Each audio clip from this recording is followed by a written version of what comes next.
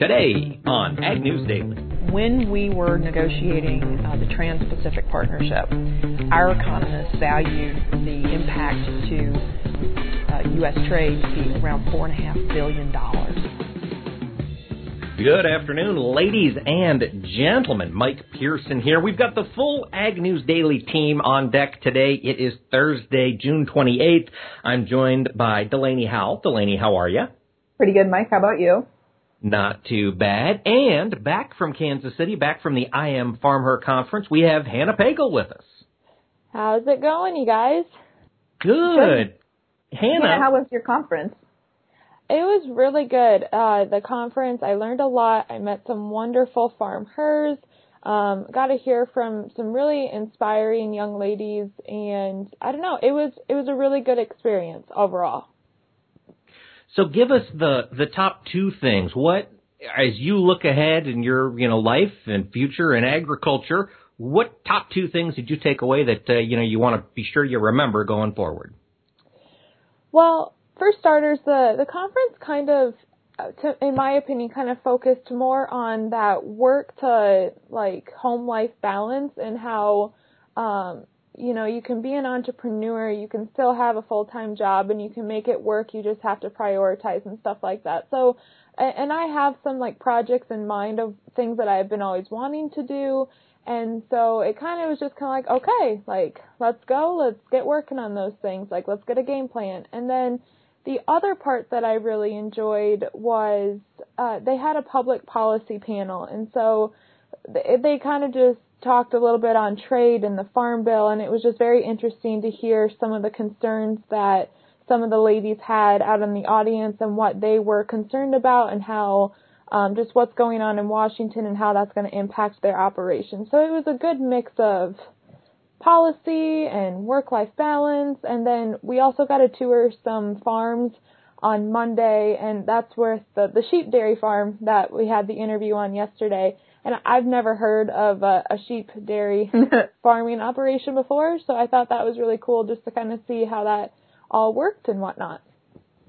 What were some of the concerns that women in the audience had about some of the trade stuff? Anything that stuck out to you? One lady talked a little bit on free trade versus fair trade and how, there's a lot of negative connotation around Trump and his decisions to put these tariffs on, but her operation has actually found that they're profiting from these tariffs, which I found kind of interesting. And then they kind of just talked a little bit how in the short run it is hurting farmers, but they're hoping, put quotes around that, in the long run it's going to overall be a good impact. And so that was one of the concerns that the lady was just talking about. I think it was more of a statement she was trying to make to put faith in our president, I guess. And then there was go ahead. Well, I was going to ask, did she say what kind of operation she and her family had? I believe if she was a Nebraska farmer, row crop, corn and soybeans. Interesting. Yeah. So, and then there was just a lot of talk on some programs and how young farmer programs and financing them with there's some requirements that in order to fill out this application, you have to get a loan, but loan officers aren't able to do that just underneath the stipulations with the program, or there was something along those lines. I can't remember off the top of my head exactly what this young lady was talking about, but then also some healthcare initiatives that were in place. There were some nurses in the audience as well. So it was a good mix. Interesting. Yeah, and those nurses, they're looking at healthcare on both sides. They got to pay for health insurance, and then they're, dealing with insurance and all that stuff, and blood and God bless nurses. Couldn't do it, that's for sure. Oh, gosh. Well, that is good. Hannah, glad you had a good trip. Those conferences are always well put together. The whole team at FarmHer does a great job on making things work and bring more, interesting content to folks. And, Delaney, you're a FarmHer, but you didn't go. You're up here. You're working hard. What's jumping out at you in the world of ag news?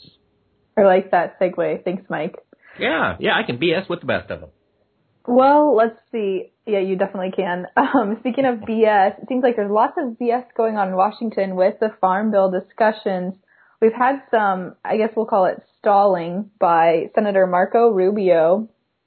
As leaders are pushing for a vote this week, he apparently threw up a new roadblock yesterday over a provision that would promote ag trade with Cuba.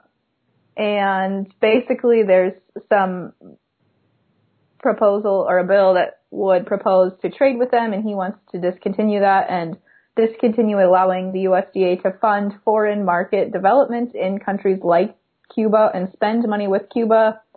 And so we're going to see if that, I don't know what will happen with that, but Senate Majority Leader Mitch McConnell filed cloture, which will allow a vote as early as Friday morning. Yeah, and, that Marco Rubio comment I thought was interesting. I've got a quote from him here. Is he Cuban? His family, I think his parents that's what might I thought. be, or his dad for Yeah. sure. Or is he Puerto Rican? I don't know. He's one of the two. I can't remember which. But, of course, there's a very, very strong, Cuban, not exile, but expatriate, I guess. Yeah. Former Cuban, group in Miami. And so what he said was, quote, "I'm not going to object to the ability for American farmers to market our products to a market. In the end, it's food. What I do think we should not allow, however, is the ability to spend taxpayer money in properties and other places on the island that are owned and controlled by the Cuban military," which basically just funnels the money back to the Castros or whoever's in charge. So that was an interesting objective that kind of came out of left field as far as I had heard when we were talking potential amendments and conversations on the Farm Bill. That one just, whoa. I agree. There it was. So, I agree. Correct me if I'm wrong here, but as of right now, so we have a trade embargo with Cuba except for agriculture goods. Is that what it is? Yes. Except for agriculture, and listeners, if I'm forgetting anything or misleading, correct me, but I think we can also ship some limited medical supplies, basically things that keep people alive. Okay. And food and medicine and maybe a few other things. So he's just trying to get rid of that, correct? He just doesn't want, so right now, if I'm the American corn board, I can go down there on my own dime or go through Canada or Mexico and talk to Cuba and convince them to buy corn. He doesn't want USDA money going into Cuba trying to convince them to buy corn or soybeans. He doesn't think taxpayers' money should go towards it. If an American wants to go, he's fine with that. American farmers, sell your stuff, but just we're not going to spend tax money to do it. Okay, I'm following now. But at least that's how I read it. So there hopefully will be a vote tomorrow, but isn't Congress going to be recessed soon for 4th of July? Yeah, and I was reading something else that said over the last year they've only ever voted or held a full session on a Friday 5 times. So probably not looking like it's going to happen tomorrow. Yeah. And then they leave for the July 4th recess. So really, it's probably going to be at least another week, I would say, before a final vote occurs. Interesting. And, there was another interesting proposal that was brought forward that I was curious about, and this one came from Bob Corker. And what Senator Corker was going to try to do, he was going to use the Farm Bill to put an amendment on that would restrict President Trump's ability to impose tariffs on the basis of national security. Basically, he was going to require Congress to sign off on these Section 232 tariffs like steel and aluminum and everything we've done with China, and now the 20% on vehicles was all done under 232. And in order for this to be added to the Farm Bill, the vote had to be unanimous, and Senator Sherrod Brown of Ohio blocked it. And so that killed it. And I think his argument was, well, if this made it into the Farm Bill, then President Trump would just veto the bill and we'd have to start over. Oh, well, yeah, that makes sense. Yeah. Huh. Well, there we go. So really not a whole lot has changed. Effectively, it's the same Farm Bill coming out of the Senate as went into it. Yes. 2014 Farm Bill, Part 2. Yep, that's what it sounds like. All right. Well, we've got some other news, of course, as we always seem to have. And this one I thought was interesting. Chicks hatching in the U.S. this week has tied or almost tied the highest ever number of chicks hatching in history. 188 some thousand sets of chicks were hatched this week. It is a huge, huge number, the top in 5 years and almost tying that top from 2008. Good news for domestic feed demand, both corn and soybean meal right there as those little chickies grow up to become delicious, delicious, additions to a salad. Chicken strips. Or chicken strips. Yeah. So I thought that was pretty cool. How did you find that fact? This one comes from Robert Brown. He runs Robert Brown Inc., which is a meat industry tracking firm, and you can find him on Twitter at Robert A. Brown. That's just kind of some random news, but I like it. Yeah, it jumped out. It was like one of those things. I mean, he's got a chart of it up there on his Twitter, and it is very, very cool. It's just like a straight-up line of chicks hatching once we got over the avian influenza epidemic. I'll have to look into that. Yeah, absolutely. So what else is jumping out at you guys? Well, Justice Anthony Kennedy is stepping down from the Supreme Court, and he was pretty instrumental in the debate between the EPA and the Army Corps of Engineers, which for the waters of the U.S., he kind of helped define what wetlands and ditches and streams should be regulated with WOTUS back in 2005. So this seat opens up. So that means that does the president appoint somebody to fill that spot then, or? Yep. I think so, yep. President appoints, and then the Senate confirms. Okay. And what's interesting, up until the last or second to last year of Obama's presidency, you had to have 60 votes or more to confirm a justice to the Supreme Court or to any of the federal courts. And that rule was eliminated back in 2013 or whatever. And I don't know what day it is. I can hardly figure out what year it is. But so now the Republicans, all you need is 51 votes, and you can confirm a justice to the Supreme Court. So we'll see what names get thrown around here in the next, I suppose, couple of weeks. Is this the first one that President Trump will be appointing, or second? I can't remember. Second. I think he appointed Neil Gorsuch earlier this year. Okay. Yep, absolutely. So, yeah, I'm sure as you look at waters of the U.S., as you look at, labeling requirements, all these different things that eventually could have a stand on the Supreme Court, whoever that justice is certainly matters. Yeah, and he's likely going to pick a Republican, so. Well, yeah, he will. He's published a list out there of names. We just don't know which name he's going to draw from the list and whether or not they'll, Senate will sign off on him. Mm-hmm. How about you, Delaney? Anything else jumping out at you? Yeah, just a couple other quick pieces of news, both beef-related, actually. Good. Today, China has announced that it will lift its import ban on UK beef, which is the first time that beef will be allowed into the country from Great Britain since 1996 when they had a mad cow outbreak. Then the second little piece of news I just thought it was interesting. A man from Wichita Falls, Texas, has been arrested for theft charges and defaulting on a loan of like $5.8 million. And he apparently did this in 10 counties in both Texas and Oklahoma. He's a cattle trader, isn't he? Yeah. Yeah. Well, we were due for another one of those. I don't know if he's a cattle trader. I think he raised cattle. Oh, okay. He wasn't buying and selling. Yeah. Oh, interesting. Well, that's that happens.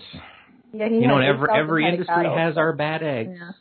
It was like Clive and Bundy case? Well, Bundy was a little different. He was raising cattle without paying for his federal permits. Allegedly. He was subsequently, I believe, found innocent. Yeah. Interesting. Well, actually, since we're talking guilt and innocence, Delaney, great segue.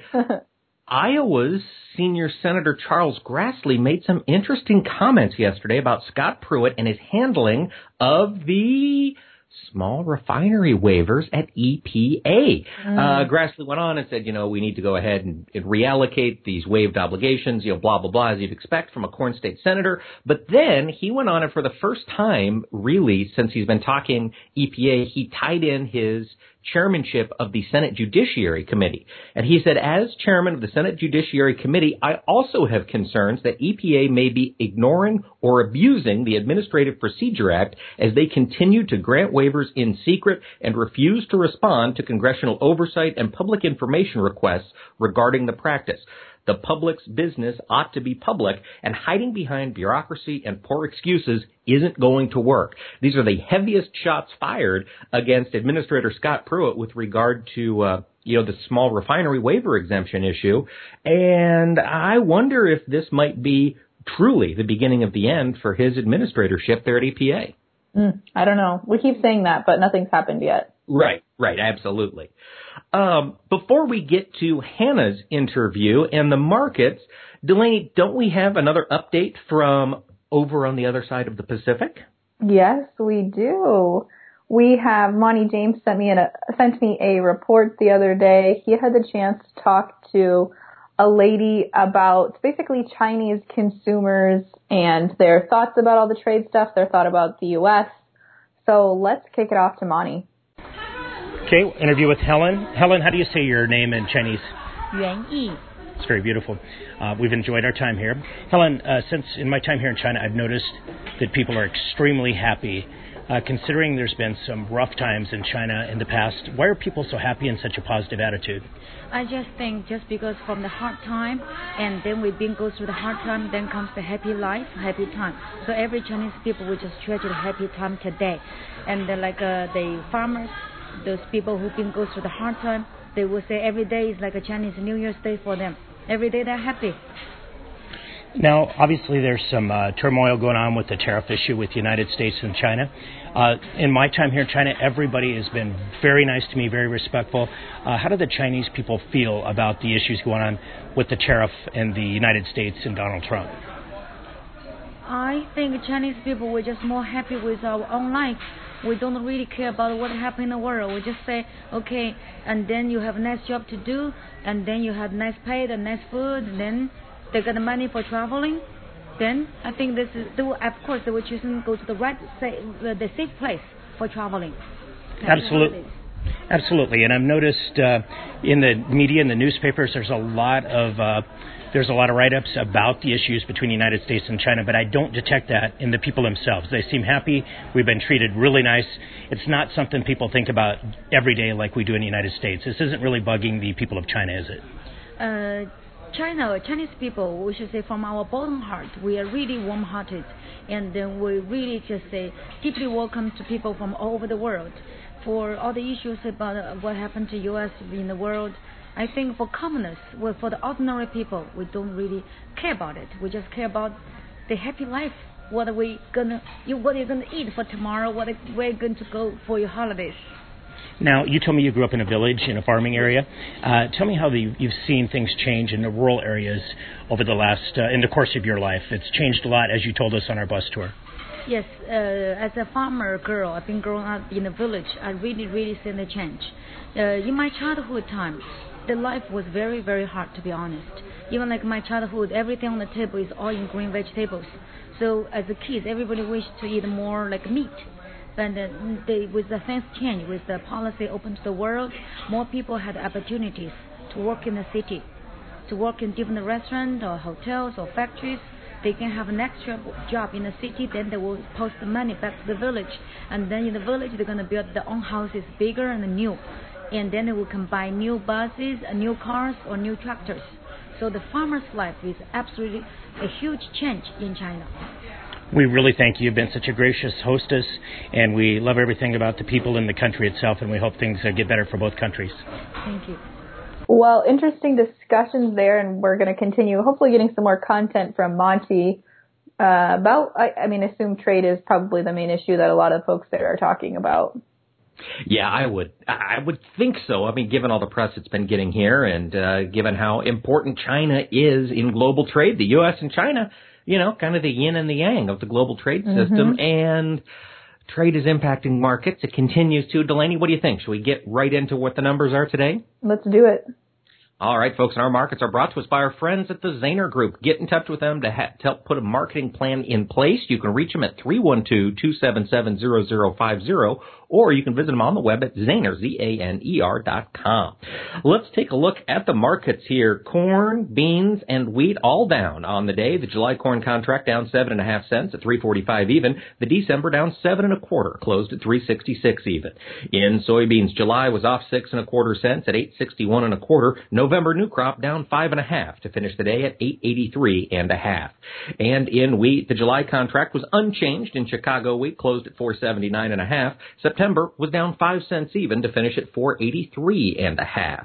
Looking over on the livestock side, we've got green on the screen today. In live cattle, the June contract was up $1.1750 at 108.20. August up $1 even, closed at 103.7250. In feeder cattle, the August contract up $1.05 at 146.8250. The September up 90 cents, closed at 147.3750. In lean hogs, the July contract up 90 cents at 81.1250. The August up 67.5 to finish the day at 75.7250. And of course, another look at the dairy market. Class 3 milk June up 2 cents at 15.25. The July closed higher by 6 cents, finished the day at 14.35. Before we get to Hannah's interesting discussion at the FarmHer Conference, let's hear a word from our friends at Latham High-Tech Seeds. Joining us from Latham High-Tech Seeds this week is Phil Long, the agronomic specialist. And Phil, we've been hearing reports throughout the Corn Belt of ample rainfall events. We're starting to see some ponding. Some of the beans are starting to change colors. What should growers be looking for, and what should we be doing? Seems like this spring has been an excellent time to spot some of those different disorders out there in soybeans, and especially iron deficiency chlorosis. It's one of them that's showing up, but remember that's on the top of the plants. You're going to see that yellowing, that interveinal chlorosis yellowing in the top of the plant, not necessarily throughout the plant. That's going to be kind of your key factors in differentiating between a flooding issue and whether it's iron deficiency chlorosis. What should I do if I am noticing iron deficiency chlorosis? Sure. So, typically it shows up in those saturated areas, those areas of high pH is really what causes it. But a lot of it's also caused by just poor root growth. So that's a combination of factors, obviously. But it's a hard one to get rid of, especially if you have a high pH scenario. So the best things are picking genetics that are favorable for that. We have our ironclad soybeans are known for having high IDC tolerance built into the genetics. That's the best method around it. Other than that, spraying typically doesn't show a yield advantage at the end of the season. It's just too diluted. You may see a response in greenness, but typically your best bet is genetics, maybe an in the furrow if you want to try it with a better defensive genetics is typically the best route to go. All right, folks, and if you want to get those genetics to work on your farm next year, call 877-GO-LATHAM or visit their website at lathamseeds.com. All right, ladies and gentlemen, my name is Hannah Pagel, and I am at the I Am FarmHer Conference, and I had the honor of listening to Juliana Potts from the American Farm Bureau. She's the Executive Vice President with the American Farm Bureau, and she was discussing a lot of topics with policy and trade. And Juliana, thank you for coming on the podcast with us today. Sure, happy to do it. Nice to meet you. Nice to meet you as well. So first off, I was just wondering if you could just give us some insight. We talked a lot about policy, a lot about trade, and the farm bill that was going on in D.C. Can you just give us some insight as to the big picture? What is all going on in D.C. right now? We just had a fantastic panel discussion here at the FarmHer Conference, and we hit on kind of all of those big picture issues that are impacting farmers across the country right now. Trade being at the top of everyone's list, farm bill, and then there are votes on immigration bills that include or have included, they don't anymore, addressing farm labor concerns that impact our farmers and ranchers across the country. So lots of activity in Washington right now on all of those issues. particularly on trade, there's a lot of concern among many farmers across the country that due to tariffs being put on and retaliation, the renegotiation of the NAFTA agreement, but no conclusion to that, we are in for some impacts on the farm to commodity prices and other things that are going to be very problematic for our industry. I think that's the short-term anxiety. The longer-term anxiety is that if we lose these markets, say in China, to other countries, say Brazil, or we lose markets in Mexico to the EU or to Canada, we might not get them back. And that kind of long-term impact to farmers in the U.S. is causing a lot of anxiety right now. And for those farmers who, in the short run or the long term down the road, what advice do you have for them right now, just with these unknowns that we're kind of going off into charted waters here?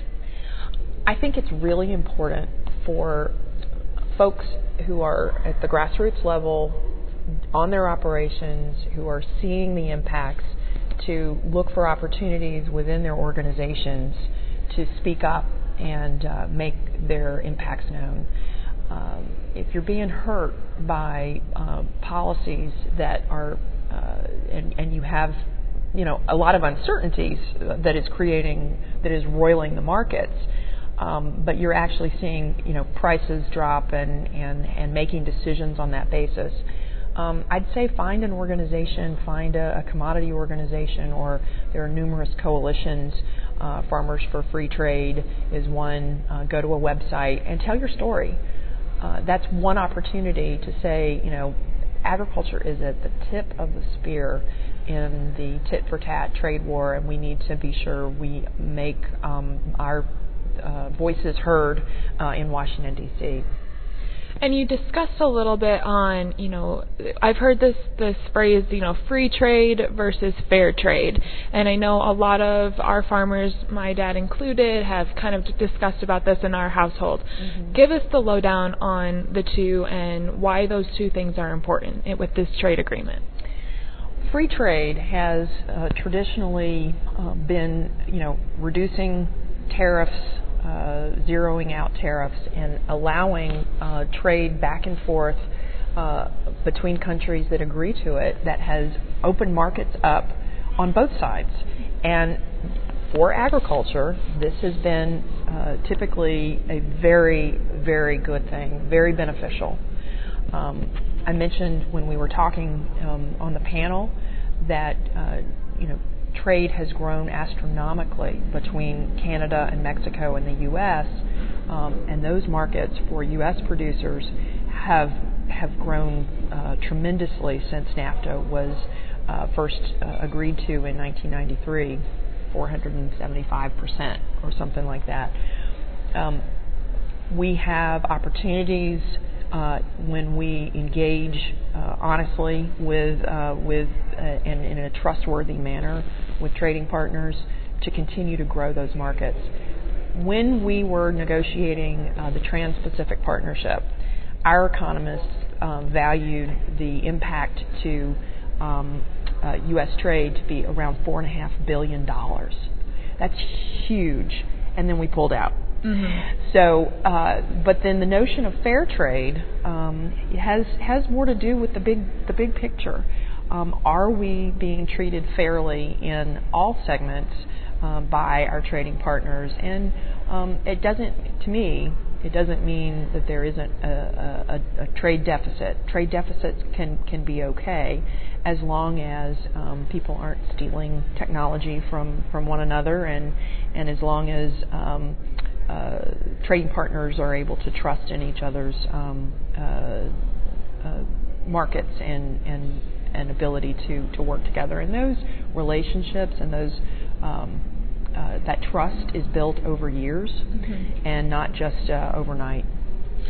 And in the panel, you discussed a little bit about a survey that American Farm Bureau did. Can you talk a little bit more about this survey? Sure. We have been looking at how to educate our own constituents, folks in agriculture, people on farms, people in rural communities, for years about trade. I know when we were out advocating on behalf of the Trans-Pacific Partnership before, it's still a little bit of a distant relationship for some members of our agricultural community to what a trade agreement could do or not do for the trade economy. In 2016, during the election, free trade and notions about agricultural trade began to be questioned, and I think there was a sense that free trade was not a good thing for the United States.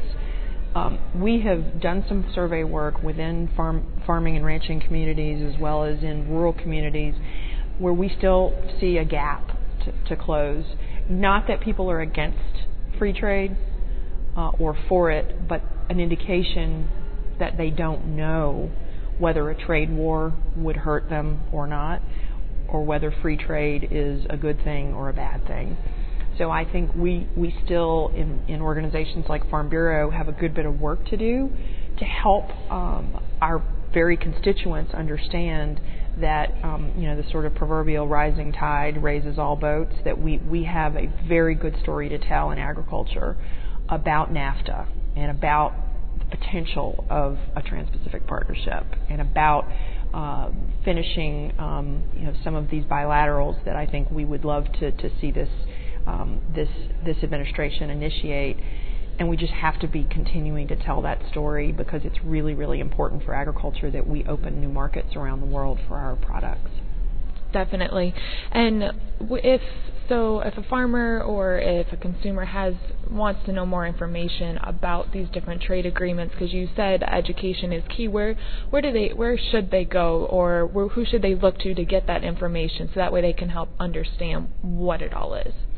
Certainly, you could start with the American Farm Bureau Federation website. There are also organizations I'll point to: Farmers for Free Trade, Americans for Farmers and Families. There's a good bit of information with the U.S. Chamber of Commerce that includes not just agricultural businesses, but the business community, small business and large business overall. The Business Roundtable. All of these organizations are going to have a lot of information available, economic analysis, as well as talking points to advocate on behalf of free trade and the environment that we want to see to continue to be able to market our products around the world. I will also point to a product from our economists at American Farm Bureau called Market Intel, and you can find a free subscription for Market Intel on the American Farm Bureau website. It is about twice weekly analysis of what's going on in agriculture. And lately, with all the activity in trade, we have been doing a lot of analysis of what's happening with our markets as a result of all the activity on the trade front. So sign up for Market Intel. Awesome. Well, Julie Anna Potts, thank you so much for your time today and giving us some insight about trade and the agriculture industry. We sure appreciate your advocacy, insight, and just your drive to keep supporting the agriculture industry. Thank you so much, Anna. Appreciate it. And again, that was Julie Anna Potts with the American Farm Bureau Federation. So, Mike Delaney, what'd you think? Talking trade, talking policy, a lot's going on, and we have a lot of concerned farmers out there. Absolutely. And, American Farm Bureau, of course, a lot of folks are calling them directly to make their concerns known. I've seen them active on social media here over the past couple days. And, this is something the industry has to be aware of because it certainly affects our bottom line. That's for sure. Absolutely. Well, let's see. Ladies, we'll be back tomorrow. I think we have the full team again. We're going to cover some fun stuff, maybe some interesting stuff. We'll see what develops overnight from Trump's Twitter feed. In the meantime, if folks have thoughts about anything, Hannah, where can they reach us? Folks, you could head to our website, www.agnewsdaily.com, Or you can check us out on social media, Facebook or Twitter. We're always looking to hear from you, so leave a comment, give us a like. We'd love to hear from you. And with that, Mike and Delaney, shall we let the people go? Let's let them go.